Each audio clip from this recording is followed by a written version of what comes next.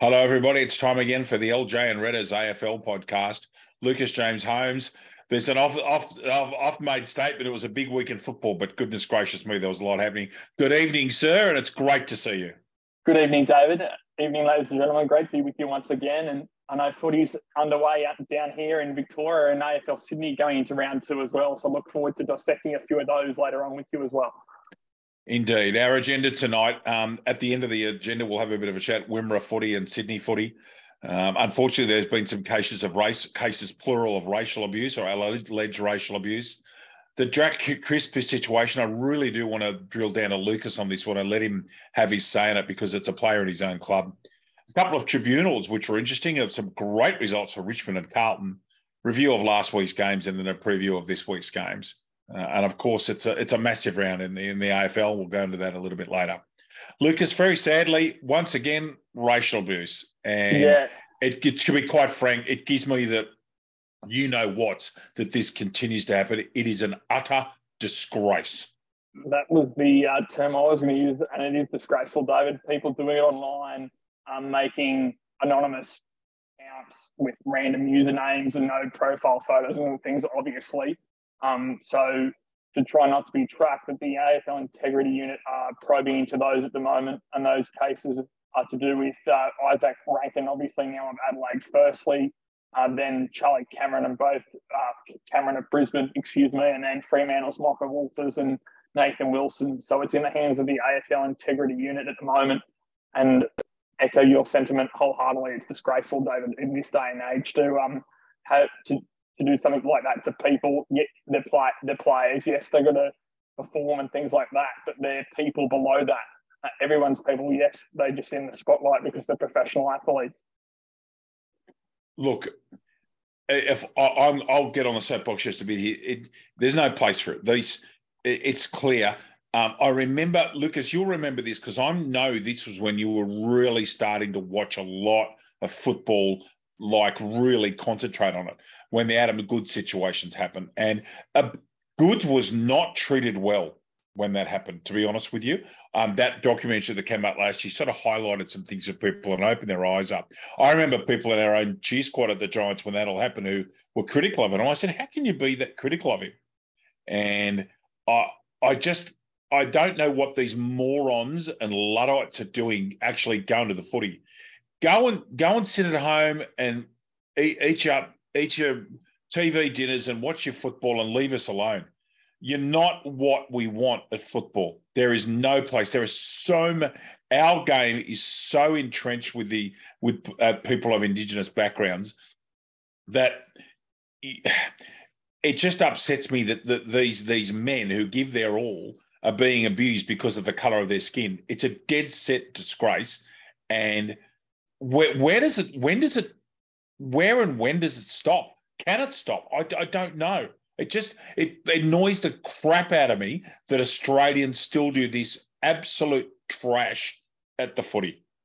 Yeah, it's tough, David, and I don't think it's interesting because I think there's going to be extended this potentially for as long as we can think of. I think there's always going to be an element there which isn't great, but I just think it's the truth at the moment. And the issue with this as well, it's all been on social media across the last 3 or 4 days. So like they've been vilified on social media. It hasn't been at games or anything like that. So people have reached out through messages and things like that, which is when you have a step back, it's great now that fans, media members and all that have access to player and how they sort of go with it outside of the football sport and the club's four walls through their social media. But now we're having these issues far too often and far too regularly that people are reaching out through social media and vilifying people.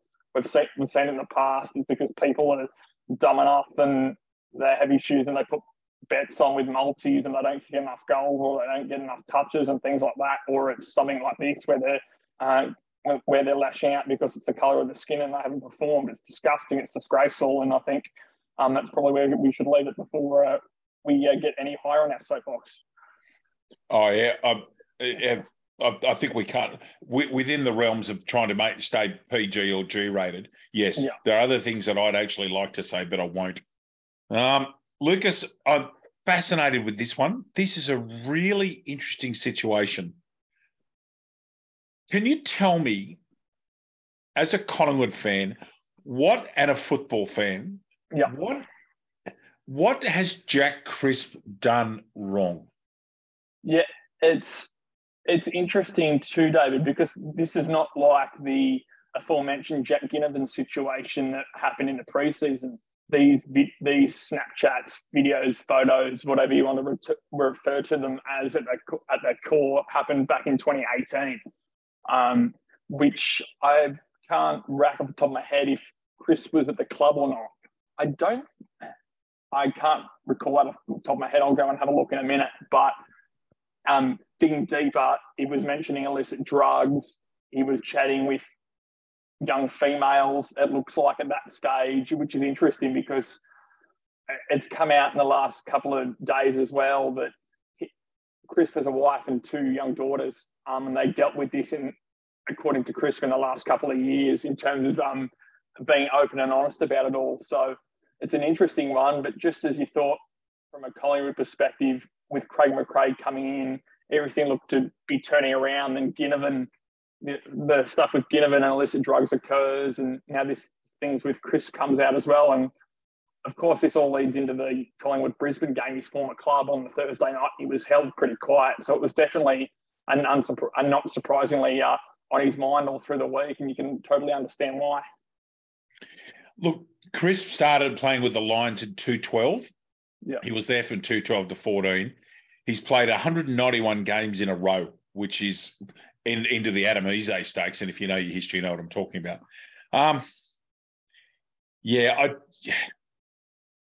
Who leaked the video? This is often my question. This is old news. People grow up. This guy's 29 years old with a missus and a couple of little ones. Yep, I admit that in the past that things haven't been great, but this is 5 years old. Yeah. I just do I agree with what he's done? No. And he hasn't been suspended, which I think is a good result. I think they've actually handled this really maturely. But I do have some sympathy for the man, to be honest with you. I really do. I just, these morons that run around posting videos of people. I mean, there's 2 sides to the story. First of all, if you're out there doing lines or whatever else and popping pills and people take video of you, you're really putting yourself up for in the modern world. But I've told you this before on and off this podcast, off air and on air. I don't think I'd like to live in Victoria being an AFL player, because I don't. That's why players who play in the northern states enjoy being here, because they can live a life of anonymity. It's the same with Melbourne Storm players, Lucas. They play their game and don't have to be in the goldfish bowl. Imagine being in Adelaide or Perth. They're big. You live halfway between Melbourne and Adelaide. And Adelaide is football central. I mean, you can't do a thing. But, you know, I do have some sympathy for him. Yeah, and as you said, David, the AFL Integrity Unit have concluded their investigation. There's been no penalty in terms of a financial or games suspended penalty. They've ordered CRISPR to undertake an education program and not imposed any further sanctions. So it's a good result for all involved, ultimately, in terms of the Collingwood Football Club and the AFL. And you're right there, David. It was a matter of who leaked these videos, because during the investigation, it was Crisp admitted that he consensually sent the photos. So there's, to a degree, nothing wrong with that, because they were consensually sent. But then it's all down to the person that leaks the videos, and unfortunately, Crisp's involved, so his name comes up again. Yes, I think there's been enough instances of people sexting and so forth. Like, it cost the Australian Test cricket captaincy basically his career. Yeah. And if you go back to that one, that wasn't a good situation in that issue. And he should never have been made the Australian Test cricket captain after doing that with an employee. That was a very different situation, for which he paid an enormous price, I might add. But honestly, in the modern world, the 2 things you don't do, you don't send you don't get involved in sexting, and you never, ever get involved with anybody at work, the least of which is people that work under and your supervision. It's just things you just don't do. And that's the way the modern world is, I'm afraid, Jimmy, Louis. Yeah. Gee, there's a faux pas. Newbird will be listening to this. Goodness me, I've got Jimmy. I'm actually sitting here, but I've just done the NRL podcast and I'm typing it. I've called you Jimmy. Jesus Christ. Sorry, mate. I've been called some things in the past, David. That's definitely not one of them. So that's not too bad. Very good. And apologies again. And Jimmy was at that Swans Port Adelaide finish, which was extraordinary. Although the Swans blew that, didn't they? Some fascinating tribunals. Great result for Richmond, although Tom Lynch is out with a broken foot for a while. And Lynch and Mackay. And Mackay Carlton did a good job there. And the last half second of that instance has saved Mackay's suspension. Let's go. Lynch, Mackay, Rowan and Day. Over to you, Louis. Yeah, it's interesting one. As soon as the Mackay incident came out, a large portion in the media and things said like that, they should challenge it straight away because it would be let off, and that's exactly what happened. There's some things in this article here that I'm reading that Carlton have taught with their players if they can't tackle them, sort of push with their forearm because there's a greater surface area that can affect a kick and things like that.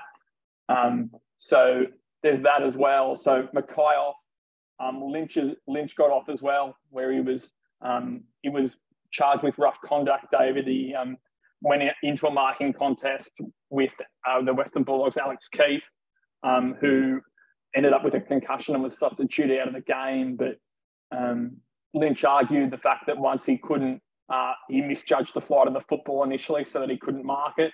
And then as a result, change his body position to brace rather than to bump, which is an interesting fact in itself. I have to go back and have a look at that one. But unfortunately, it's not all good news for Tigers fans, David, with Lynch facing up to about eight weeks out with a fractured foot. So down goes their main goal kicker, unfortunately. And Toby Nankervis with this operation on a syndesmosis, and syndesmosis are not good. Interestingly, Mackay didn't get off.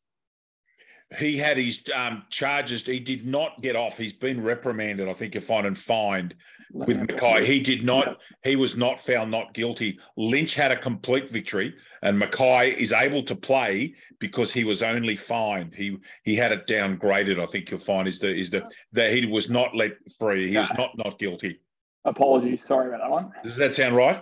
Yeah, I'll go and have a look at this other one because it had the charge sheet on there as well, I believe. So bear with me, and I'll come back to that shortly. And Rowan and Day also from Monday. Yeah, from Monday, David, and surprise, they're sling tackles and things like that. So Rowan's off the ball so that didn't make it. That didn't make it any better as well. But they both challenged it. As well. I'm just trying to find the gradings here. Rowan suspended for one match after his slang tackle on Jaff of Hawthorn. It was graded careless, high contact and medium impact. And I shall find Days right now as well. It was rated careless, high impact and high contact as well. So earning him 2 weeks, but they've both will go to the tribunal to try and get them overturned. And from what we've seen, which is very hard to judge because it's been a bit up and down the grading system and things like that, which I think is fair to say. I think it's going to be hard for both of them to be let off in this circumstance, unfortunately for them.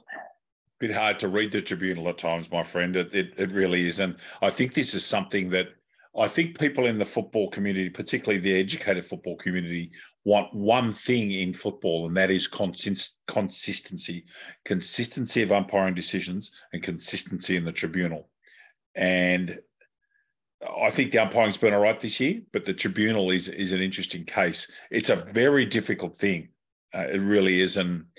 But sling tackles certainly are something that they definitely frown upon, Louis.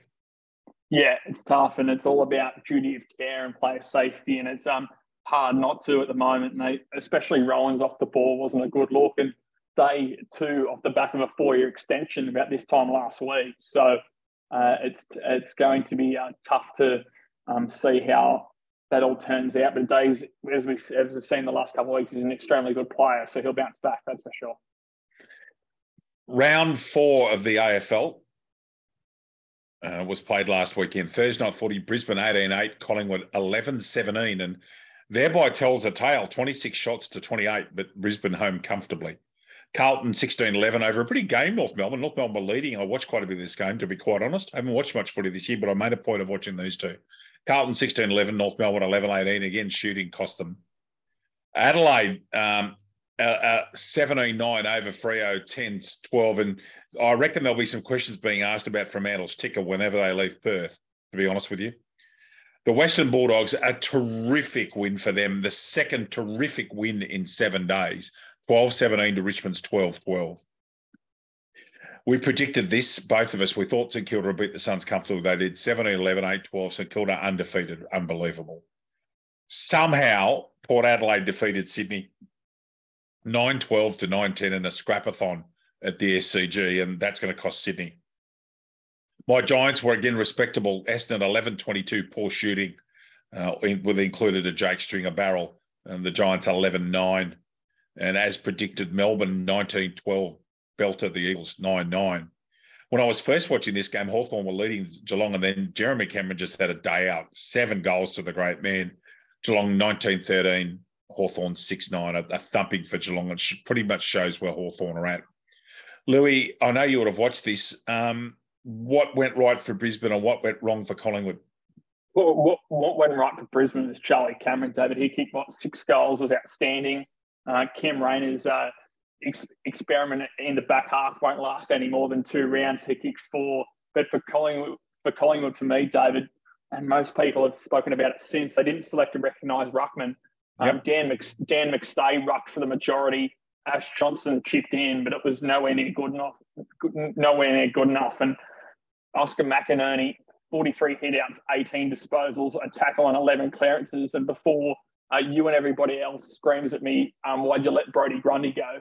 And we've seen it the last few times, and when Grundy was at Collingwood, the one ruck that gave Grundy issues around the ground because he was accountable around the ground was Oscar McInerney. So maybe it wouldn't have been a 5-goal margin, but Grundy hasn't pushed over Oscar McInerney the last few times they've played them. Collingwood's had to make some terribly difficult decisions in the last 3 years with salary cap issues. I was watching a bloke from North Melbourne the other day, looking at him kicking left foot goals, thinking, gee, I wonder if Collingwood would like Jaden Stevenson back. Adam Treloar, Brodie Grundy, these things happen. Unfortunately, that's football. They happen to have let go 3 very good footballers, I might add. Yeah, and it was interesting at that stage in their careers too. Stevenson, obviously very young, won the Rising Star in his first year and had some off-field issues, started with some off-field issues too at North Melbourne, but under Clarkson, he seemed to regain some of that form. Treloar, another one with some injury issues, but at that stage too, he was pivotal to Collingwood's midfield, and at that stage too was him and Taylor Adams that were really doing the damage on the inside of the contest, and too with Grundy. At that stage, it's an interesting one. Yes, he was South Australian. There was potentially a look that he was going back to Adelaide and to Adelaide rather than Port, but it was $1 million a year for 8 or 9 seasons as a key position player, particularly a ruckman. I don't think it was a overly smart move, and they've had to suck it up. Collingwood, they've paid a large portion of Grundy's contract to play at Melbourne, but when going back the other way, and obviously not to the extent, they've got a former Brownlow medalist in who's done an outstanding job in Tom Mitchell in the first month. So yes, it's not ideal, but it's going to be for Collingwood, hopefully, and for everyone involved there, it's going to be short-term pain and long-term gain for them. Agreed. Yep. Carlton were pretty impressive against North. Charlie Curnow is one of the better footballers in the league at the moment. They're playing impressive football, the Blues. Carlton and St Kilda, I was just speaking to Jimmy Newburn. He's going down for that Anzac weekend, and he gets Carlton and St Kilda, Richmond and Melbourne, and Essendon and Collingwood, Lucas, and Geelong and Sydney. What a weekend that is of football.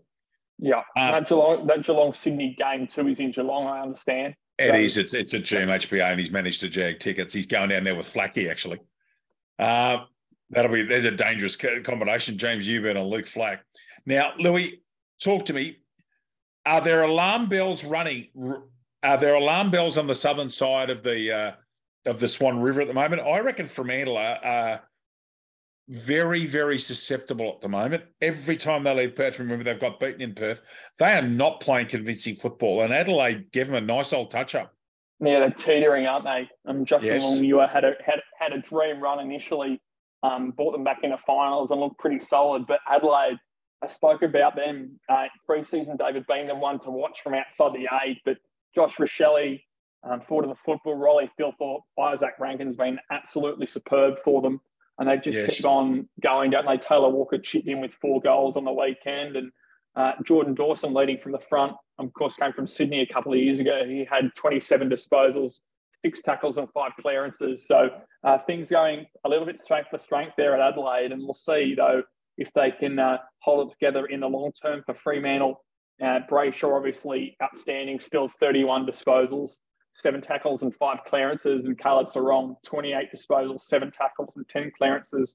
And in that game in particular, David, it was the uncontested possessions that really blew Freo apart. That they were underdone there, outmatched 224 to 189 in uncontested possessions, because that shows how much spread and run and carry that Adelaide have on the outside at the moment. Well, the Western Bulldogs have responded. They were getting pogoed left, right and centre, especially their head coach, Luke Beveridge. And they've come out in the last 2 weeks and produced 2 outstanding performances. What a game of football this was. Richmond 12-12, the Bulldogs 12-17. A 5-point win to the Dogs. They will be very, very happy with their last 7 or 8 days, the Bulldogs, and it will quell some of the doubters out there at the Whitten Oval.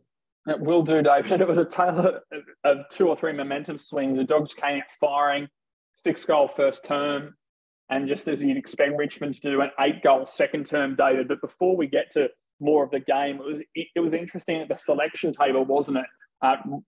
Managing Trent Cotchin, who ended up coming on as a sub, but also managing Jack Revolt as well. So, which in hindsight is maybe not the worst call, considering now that you've got Tom Lynch out for about 2 months. So Revolt will have to spearhead that Richmond attack, much like he's done his whole career. But to this game specifically, Tim English has shown how much he's improved the last couple of seasons, particularly.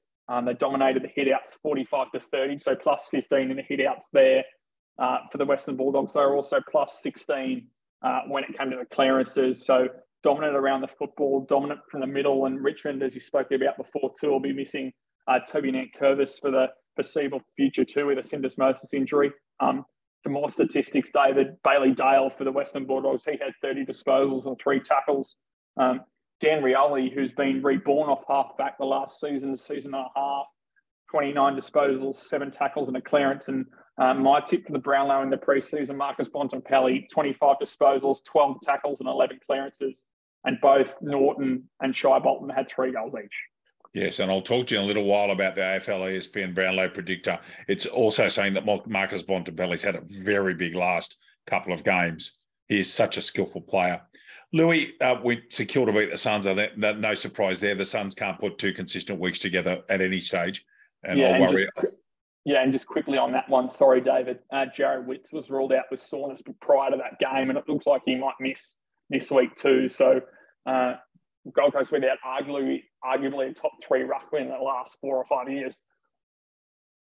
Correct. How the Blazers did Port Adelaide beat Sydney? I mean, we've got that the Florent kick and goal in the last minute after the siren that Ali punched away with a clever act. And I was actually saying to someone who I was watching with, they could have actually brushed that through for a point because they were 2 points ahead. They didn't. Sydney will be most concerned. They are in a big slump at the moment.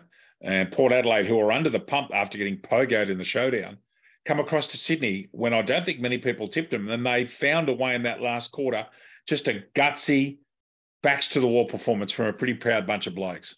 Yeah, they're a pro club, Port Adelaide, aren't they? But it didn't help Sydney right from the outset, and unfortunately for them. And it's been the headline in most media outlets the last best part of the week now, both Paddy McCartan and Tom McCartan going down with concussion. So we all know that with Paddy McCartan's issues with concussion, he's now had 10 of them. Of course, he prematurely retired in 2019 to cope with concussions, and had Sydney gave him a lifeline, played in their VFL system for a couple of years, and then made quite a remarkable return to AFL level and has played well in this last season and a bit. So he's been outstanding.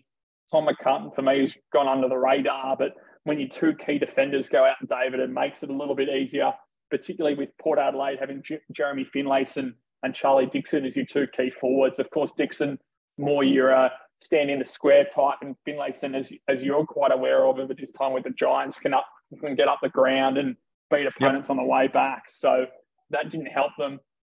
But of course, Sydney were right into it, right at the end there.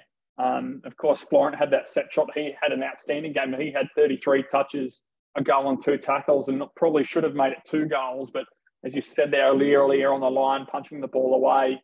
And that was after Sydney thought they'd got away with it. So Florent was impressive. Chad Warner, for me, almost the best player on the ground. He had 30 disposals, a couple of goals, 5 tackles and 9 clearances. But his gut running, linking in the forward 50 and the back 50 was outstanding for me. And for Port, Zach Butters, who's really come on leaps and bounds these last sort of 6 or 7 rounds, dating back into the back end of 2022, 27 disposals, a goal, 2 tackles and 3 clearances. So outstanding there for Port to get one away from home, and particularly with the last fortnight they've had. And of course, being at home, I think it's against the Western Bulldogs too. We're looking forward to that game. Yeah, and it gets the knives out of Ken Hinkley's back for another 7 days as well. Essendon, a solid enough win over the Giants, 13 points. That was a very good game of football, open, free-flowing. Jake Stringer, who remains an enigma wrapped up in a mystery, a barrel from about 60 that didn't look like missing. He's still not fully fit, but that's another matter. Still not sure if everything's all right in the back office there at Essendon. I think Sheeds is hanging around what he probably shouldn't be. He should go and enjoy retirement. But they're doing their job, Essendon. They've been quite solid this year, to be honest with you. They haven't shot well in front of goals. He said they're 11-22, and the game was in the bounce for the most part. Essendon were just better inside forward 50. Yes, you have that many more scoring shots, but they were more clinical. The Giants couldn't buy a ground ball, gather inside their forward 50 and pay the price. So, yes, it was close and only was it 12, 13 points in the end. But to be brutally honest, David, it should have been a hell of a lot more. And that is an honest assessment. I think we all tipped that Melbourne would brutalise the West Coast, even though that game was at Optus. They did. 63 points. They doubled their score. And Petrarca in particular having a day out, showing why he's one of the best 5 players in the league. And then Geelong finished the business on Easter Monday. They needed to win, and they did. And importantly for Geelong, they've actually got some percentage back. A very good win, 127-45 with Jeremy Cameron turning it on, showing that he's one of the best players in the league right now. You would think that if you chose your best 18, forget the 22, that he'd be one of your key forwards right now. He's just in supreme touch. And remember, had a very good performance in the Brownlow medal last year, and that's very difficult as a key forward. So they were the games last weekend. This weekend, here we go. Thursday night football is, well, it's potentially huge. And of course, before we go any further, Lucas, the Gather Round, we're playing at a couple of different venues in Adelaide. It's a fascinating concept, one I could not agree with more. I think it's a fabulous idea. Yeah, it's great. A little bit of traffic coming through this part of the world I'm living in at the moment, being sort of a big link between the two major cities here. But it's great. I think Adelaide too, when you look at it from a wider view in terms of access to grounds and things like that. Yes, there's obviously Melbourne having 2 world-class facilities there, but as the NRL have done, they've brought it interstate, as it were. Yes, Queensland now have 4 NRL sides, but I think it's the right move to move it to Adelaide, a central part of the country too. Perth, when you look at it that way, everyone's going to have to fly in, so I don't think that would be a really logical option for me. Yes, they love it over there, but I just don't think it'll work logistically. So I think Adelaide's really an ideal spot for it, David. Thursday night football at the Adelaide Oval. Adelaide playing Carlton. Friday night football, the first game is at Norwood Oval, home of the Norwood Redlegs. Some players you probably haven't heard of, Lucas, in particular Gary McIntosh, and a great Norwood man. That's from Adelaide Gold Coast. That's at 5:10. Then at 8:10 back at the Adelaide Oval, it's Richmond and Sydney. Saturday afternoon, 1:10 up there in the beautiful Adelaide Hills. It's Brisbane and North Melbourne. The twilight game at 4:10, Essendon and Melbourne. That game's at the Adelaide Oval as part of a doubleheader.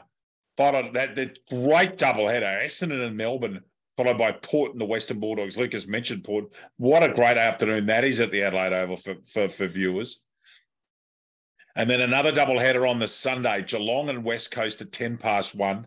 in the middle of that at Norwood, it's GWS and Hawthorn, and then Collingwood and St Kilda finish the whole thing on Sunday afternoon. Lucas, are you going across to watch that on Sunday? Unfortunately not, no. Being the first week of footy, we'll have a few things to tie up, but looking forward to getting over to Adelaide. Never been to the Adelaide Oval, so looking forward to getting over there at some point. Everybody says it's wonderful. Lucas, Adelaide in great form, Carlton in pretty good form. Who you got here? I'll start off matters. I think the fact that Mackay is playing makes a big difference, and I'll be picking Carlton by 12. This is tough. Mackay is playing, David, but when I failed to mention that came out yesterday, if not the day before, Sam Doherty, Carlton's probably spiritual leader on this the next you'd call it medium term with a meniscus injury in his knee. So no Sam Doherty, but I still think, yes, Adelaide are at home, but I still think Carlton may just have the firepower to get them over the line. Yes, there are 2 or 3, maybe 3 or 4 great matches in this round, David, but this could almost be the pick of the bunch. I'll go Carlton, but I don't think there'll be any more than 2 to 3 goals in this one. I've been to Norwood Oval in South Australia. I went and watched Norwood and North Adelaide many years ago when Dad was working at a conference in Adelaide. And it's a long, skinny ground and almost wingless from Adelaide and Gold Coast. Look, the only reason I'm picking Freo is because I think the Gold Coast are poor away from home. And Freo have got to win. I think they've got a lot more at stake. They cannot afford to lose against the Suns. Freo by 15.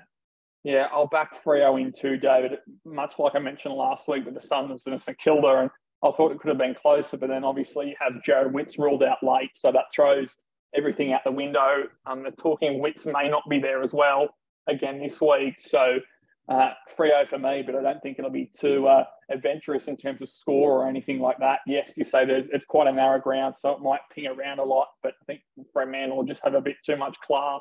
Fremantle for me, yeah, about that 3-goal margin. I don't think it'll be. I think it'll be more of a scrap than it will be open and free-flowing football, unfortunately. Sydney and Richmond, with Richmond's injuries, and that is the catalyst here for me. They're both away, obviously, this game, and a genuine away game for both. With no great confidence, but with no Lynch and no Nankervis, I think that opens up some opportunities for the Swans. I'll pick the Swans by 15 points. I'm going to go the other way. Okay. I'm going to go with Richmond. Yes, Richmond, no Lynch, no Nankervis, but when you look at Sydney, no Tom McCartan, no Paddy McCartan, no either Lance Franklin. So I think that leaves Joel Amartey and Logan McDonald forward of the football. Yes, we've seen how clinical McDonald can be, but I just think Richmond, particularly with Paddy McCartan not being there, and Tom to a slightly lesser degree, I just still think Jack Revolt and Tyler Somsey can still run a mark forward of the footy. Richmond for me, David, by 3 goals. Brisbane and North Melbourne. A year ago, you would have took Brisbane by 15 goals. North Melbourne's got a lot more ticking than that at the moment. Sheasel's been definitely quite impressive for North Melbourne in his first part of his career. However, I think that Brisbane will win reasonably comfortably, maybe 4 to 5 goals. North will give their absolute all, but they're not quite good. They're not quite there yet. Yeah, they'll hang around North Melbourne, maybe 2.5, 3 quarters, but I just think Brisbane have the firepower, and that may just blow it out a little bit, as you suggest there, in the last quarter and a half. As again, too much firepower. Cam Rayner outstanding last week. So too Charlie Cameron. Oscar McInerney also really back it up against Todd Goldstein. That may be one to watch in the middle as well. So Brisbane for me, 4 or 5 goals, but I still think North Melbourne they'll make themselves known. That's for sure. They won't die wondering. No, they won't. Essendon and Melbourne's the first game in a double header at the Adelaide Oval. What a game this is. Both sides in pretty good form. I think I have tipped Melbourne on one of my tips for the grand final. I don't think can make it. That's Richmond. I still think Melbourne will, and I think they'll win this game. I think they're just a little bit too good, and I think that they're going to be very hard to beat. I think Melbourne will beat Essendon by 18 points. Yeah, no Sam Wiedemann for Essendon either. Key forward going down with concussion, unfortunately, last week in a head clash. So no Sam Wiedemann forward of the footy for Essendon. We'll see if Jake String will be able to chain 2 games together. I don't think that may happen, although he was outstanding. Was a 6 goals for last week as well. So I don't think String will be able to chain 2 games together. Melbourne too much firepower. Yes, still no Max Gawn, Grundy, Petrarca, Oliver. You've got Precious Phelan pulling the strings there across half-back. Tom McDonald came in and kicked 4 goals. Ben Brown may come back from a back injury. So they've got the luxury of so much depth there at Melbourne, and particularly forward of the football. They'll be too strong for Essendon. 5 or 6 goals for me going the way of Melbourne, David. Port Adelaide and Western Bulldogs is a very interesting game. Port Adelaide will be very confident after beating Sydney last week. And the Western Bulldogs have been absolutely terrific after a poor start to the season. The last couple of weeks they've been true. I find this game hard to pick. I think the Western Bulldogs are a dangerous football side. Port Adelaide's at home. I actually think the Dogs will win here by 10 points. I think the Dogs will just be a bit good. I love their run and carry and their dash, and they've got a lot of really, really good midfielders. I think they could expose Port Adelaide a bit here. Yeah, I tend to agree, David. Going to be tight again, but with Keith not being there, that may slightly edge Port Adelaide. When you look at it would be Dixon and Keith, so they'd be the two that go at it. But I'm still going to go with my gut here and go the Western Bulldogs. As you said there, so much run and carry off the half-back line, particularly Caleb Daniel, who's been a bit up and down the last couple of weeks, but we know how good a ball user he is. Bailey Dale as well. I highlighted him earlier when we spoke, and he's got so much talent through that midfield. Treloar, Smith, and then through the forward line as well. We'll see if they can get going. Aaron Norton's been impressive. We saw what Jamara did a couple of weeks ago. So the Western Bulldogs, for me, beside the fact there's going to be a rabid Port Adelaide crowd there on Saturday night, but looking forward to it, I'll still go the Western Bulldogs by 3 goals, David. And whoever the draw journeys are, whoever drew up that opportunity for Geelong coming off 0-3 to play first Hawthorn and then West Coast to get them back in some kind of form, they will belt the West Coast Eagles. 50, 60 points, I reckon. And it's quite sorry to say that, but that's the reality. Remember, Geelong's got Sydney the week after it down there at Cardinia. But Geelong will win and win handsomely. Yeah, still the walking wounded as the West Coast Eagles are as well, of course, coming off that brutal derby for them. So I think that'll be tough. Geelong, as you said, they're working their way back into form. It'd be interesting to watch Mark Blitzarves if he comes up, David. Got a knee into the ribs in a ruck contest, which is another story in itself that's reared its head in the last couple of days. It'll be touch and go with him. But yes, you've got Reece Stanley there to cover him. And we've seen the start of Radaglia play fullback since the start of the season. If they needed to, they could potentially ruck him as well. So they've got options there if he can't get up. But I think, as you said, that Geelong, I don't think it needs any further discussion. North Bump and West Coast. And I like the Giants' chances. They're due for a win. They've been playing reasonable football. They've got Hawthorn at Norwood on Sunday afternoon in the Channel 7 game at 3:20. The Giants, for me, by 14 points. They're not, neither side's a great side, but I think the Giants might have just a little bit too much class. Yeah, you'd expect there to be no Will Day for Hawthorn. We spoke about the tribunal hearing upcoming as well in the next day or so. So expect Day not to be there. Jesse Hogan's impressed me from a Giants point of view. He was really good in that tight loss dance, and he came up the ground strong out in front, which the Giants have lacked a key forward since Cameron's left. So be interested to see if Hogan can do that. James Sicily, though, may be the logical matchup across halfback. He's been racking up the disposals, although you get that with playing on from kickouts now, don't you? But Sicily's been good.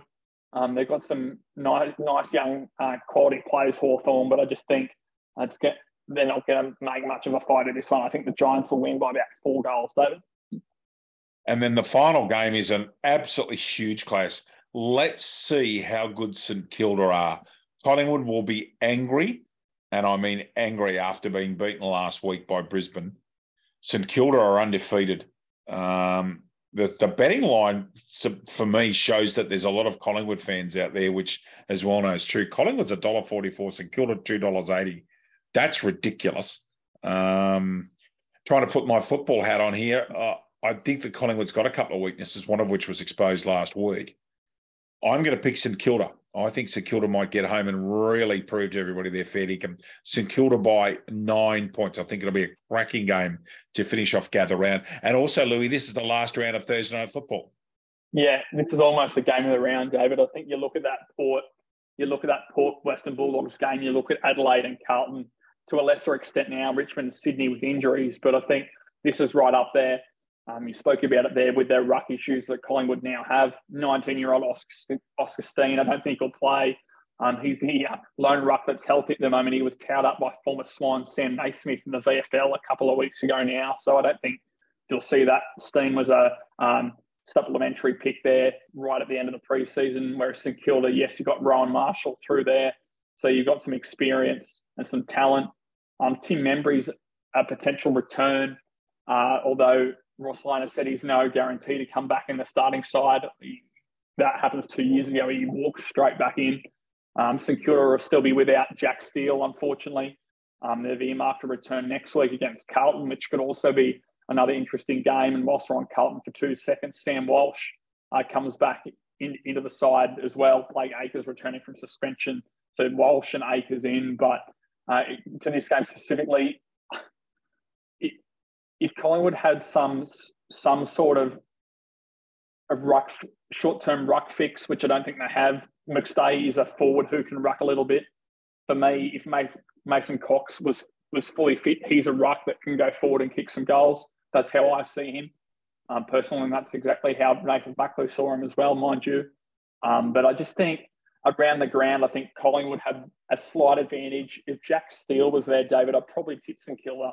But I still think it's going to be an extremely tight game. I'll go Collingwood, but with no real confidence. I'll go with them by 14 points. Onto the unofficial Brownlow Medal leaderboard before we look at, just to finish off at Wimmera footy and Sydney footy. There's been a change in the leadership in the ESPN leaderboard. Nick Dacos, so there's 2 players who've picked up votes every week. They are Nick Dacos from Collingwood and Clayton Oliver from Melbourne. No surprise there. So there's a very familiar top 10. You'd listen to these names. One of them's not familiar, but the rest of them have been there and thereabouts for a couple of years. On 5 votes, Jordan Jawson, Patrick Cripps, the reigning Brownlow medalist, and Marcus Bontempelli. On 6 votes, Jeremy Cameron, Darcy Parish, Chad Warner, Jordan Ngoe, Luke Davies-Uniacke. Then on 6.5, Christian Protaka, who's gone 1, 0, 2.5 and 3. Jack Sinclair, St Kilda on 6.5. Then on 7.5 on his own, Clayton Oliver, who's gone 0.5, 2.5, 2.5 and 2. And Nick Dacos has, I would think a even money favourite to win the Copeland Trophy right now. He's polled in all 4 games and he's 8 votes, Lucas, and he's been nothing short of superb. Yeah, very clinical, very clean around the ground, almost glides around the ground. And we've seen, and the talk of him coming out, he was one of the more AFL-ready draftees to come into the league. Just before Nathan Buckley stood aside at Collingwood there in that Queen's birthday fixture that was actually played in Sydney during COVID protocols, he said that Dacos would have been picked if he was in Collingwood on Collingwood's list at that time, and that's as a 17-year-old. And we all know how good of a football brain and player Nathan Buckley was, so that says something. But Dacos last week, Nick Dacos, this is 38 disposals, 2 tackles, 5 clearances, and they're starting to use him at round stoppages as well, whereas last year he was majority gliding across halfback and just picking up uncontested disposals. But and you spoke about Clayton Oliver there as well. He had 34 disposals, 10 tackles and 10 clearances there. So 2 of the better players there so far in the league. 2 different players, I feel, as well. Oliver really tough-nosed, hard on the inside, whereas Dacos can do a bit of both. He can glide across halfback. He can win some football on the inside, and with some experience around him as well, which Collingwood have in their midfield with Pendlebury and side bottom. It's a great learning curve for him. Wimmera Football League. Lucas experienced his first game last week, Ararat and Stall in the wet over there, Ararat. I think Louis said it was a pretty ordinary day, wasn't it, from what you said? Yeah, mid-teens, David, and when it wasn't raining, the wind was howling. So a pretty ordinary day. Of course, that style of football isn't great on the eye, but still still got to be pretty hard-nosed and tough to go in hard at the football. And what was it? Ararat, who made the grand final last year, won with 9 goals, 19 in the end to Stall's 5-3. So looking forward to getting to a couple of games this week, including Minyip Matoa will be unfurling their premiership flag from 2022. David, they play the Horsham Demons. That's where you'll find me initially there at Minyip, and then also heading back to Coghlan Park here in Horsham for the Horsham Saints and Warwick Eagles. So looking forward to those couple of games, both football and netball as well. The football and netball, as you're aware, in this part of the world line up. So looking forward to a couple of good games of football and netball through the day. Ararat have the week off. It's Dimbula and Nil. Horsham Saints versus the Waraka Eagles. Minyip Matoa and Horsham at Minyip. And Stawell on the Southern Mallee Giants. That game's in Stawell. That's the full round one of the Wimmera Football Netball League. Now, the AFL Sydney, the Premier Division men's is Manly and Inner West. That game's at Weldon. East Coast and North Shore at Cambridge. Our broadcast game is Pennant Hills and Sydney Uni at Mike Kenny over Lookout. Sam Zickman joining me in commentary. Cannot wait. Zix just loves commentating at MKO. And then St George and the University of New South Wales. That game's at Olds Park at Penshurst. UTS has got the week off. But as I said, our broadcast game, Pennant Hills and Sydney Uni. As it turns out, that's just about the match of the round. Either that or St George and New South Wales Uni. Very good test for Manly. They had a comfortable win first up. Inner West will make things difficult for them there at Weldon. That should be a cracking game of football over there at Curl. The weather's supposed to turn feral in our part of the world tomorrow and Friday, but Saturday's supposed to be okay.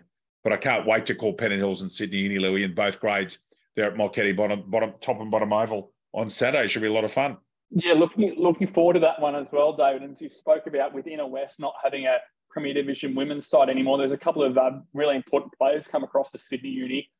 Jasmine Smith across the Sydney Uni rucking as well. So, and Amelia Corsley-Todd, I believe, going across the Sydney Uni. And you and I were speaking about it maybe off air last week. There's a fairly familiar place that we both know that's lining up for Pennant Hills in the ruck next weekend, potentially.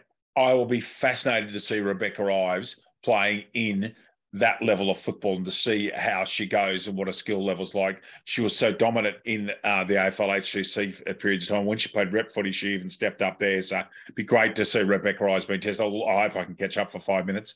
And hopefully even Nikita Carter might be getting a run in the Prem Divs. I'm not sure about that. It'd be great to see Nikita as well. But they're the games on in our local footy. Lou, was there anything else you wanted to discuss before we... it's been a great podcast tonight. Anything else you want to discuss, my friend? That's about all it from me, David. Just looking forward to a competitive weekend of footy. We spoke about 3 or 4 games there on the AFL side of things that look competitive, and looking forward to some Wimmera and some outstanding games of AFL Sydney football as well. St George and UNSW, of course. St George lost a couple of players to higher levels of football in Noah Castellini and Kai Frengel. So that'll be a bit of a challenge for them. But at home at Olds Park, we know how contrasting Henson Park and Olds Park are. So it'll be interesting to see how a little bit of a new look side go about it. And before I go, thank you for liking our cycling podcast that Fozzie and I did last night. It was a lot of fun just picking the great man's brain about cycling, particularly with those 2 huge events in central Belgium and northern France. It was great to catch up with him. And that cycling is so fascinating to watch, particularly on the cobblestones. May or may not have not been up to the early hours of Sunday morning watching Paris-Roubaix myself, David. So that was a great weekend for sport. Masters, some classic cycling. There was a fair bit on, so it was a good weekend. Lucas Holmes, thank you so much for your time. Enjoy your football broadcasting, your first full weekend as looking after a couple of games in the Wimmera League. Hope all goes well. Look forward to seeing you next week. David, you too. Enjoy your weekend.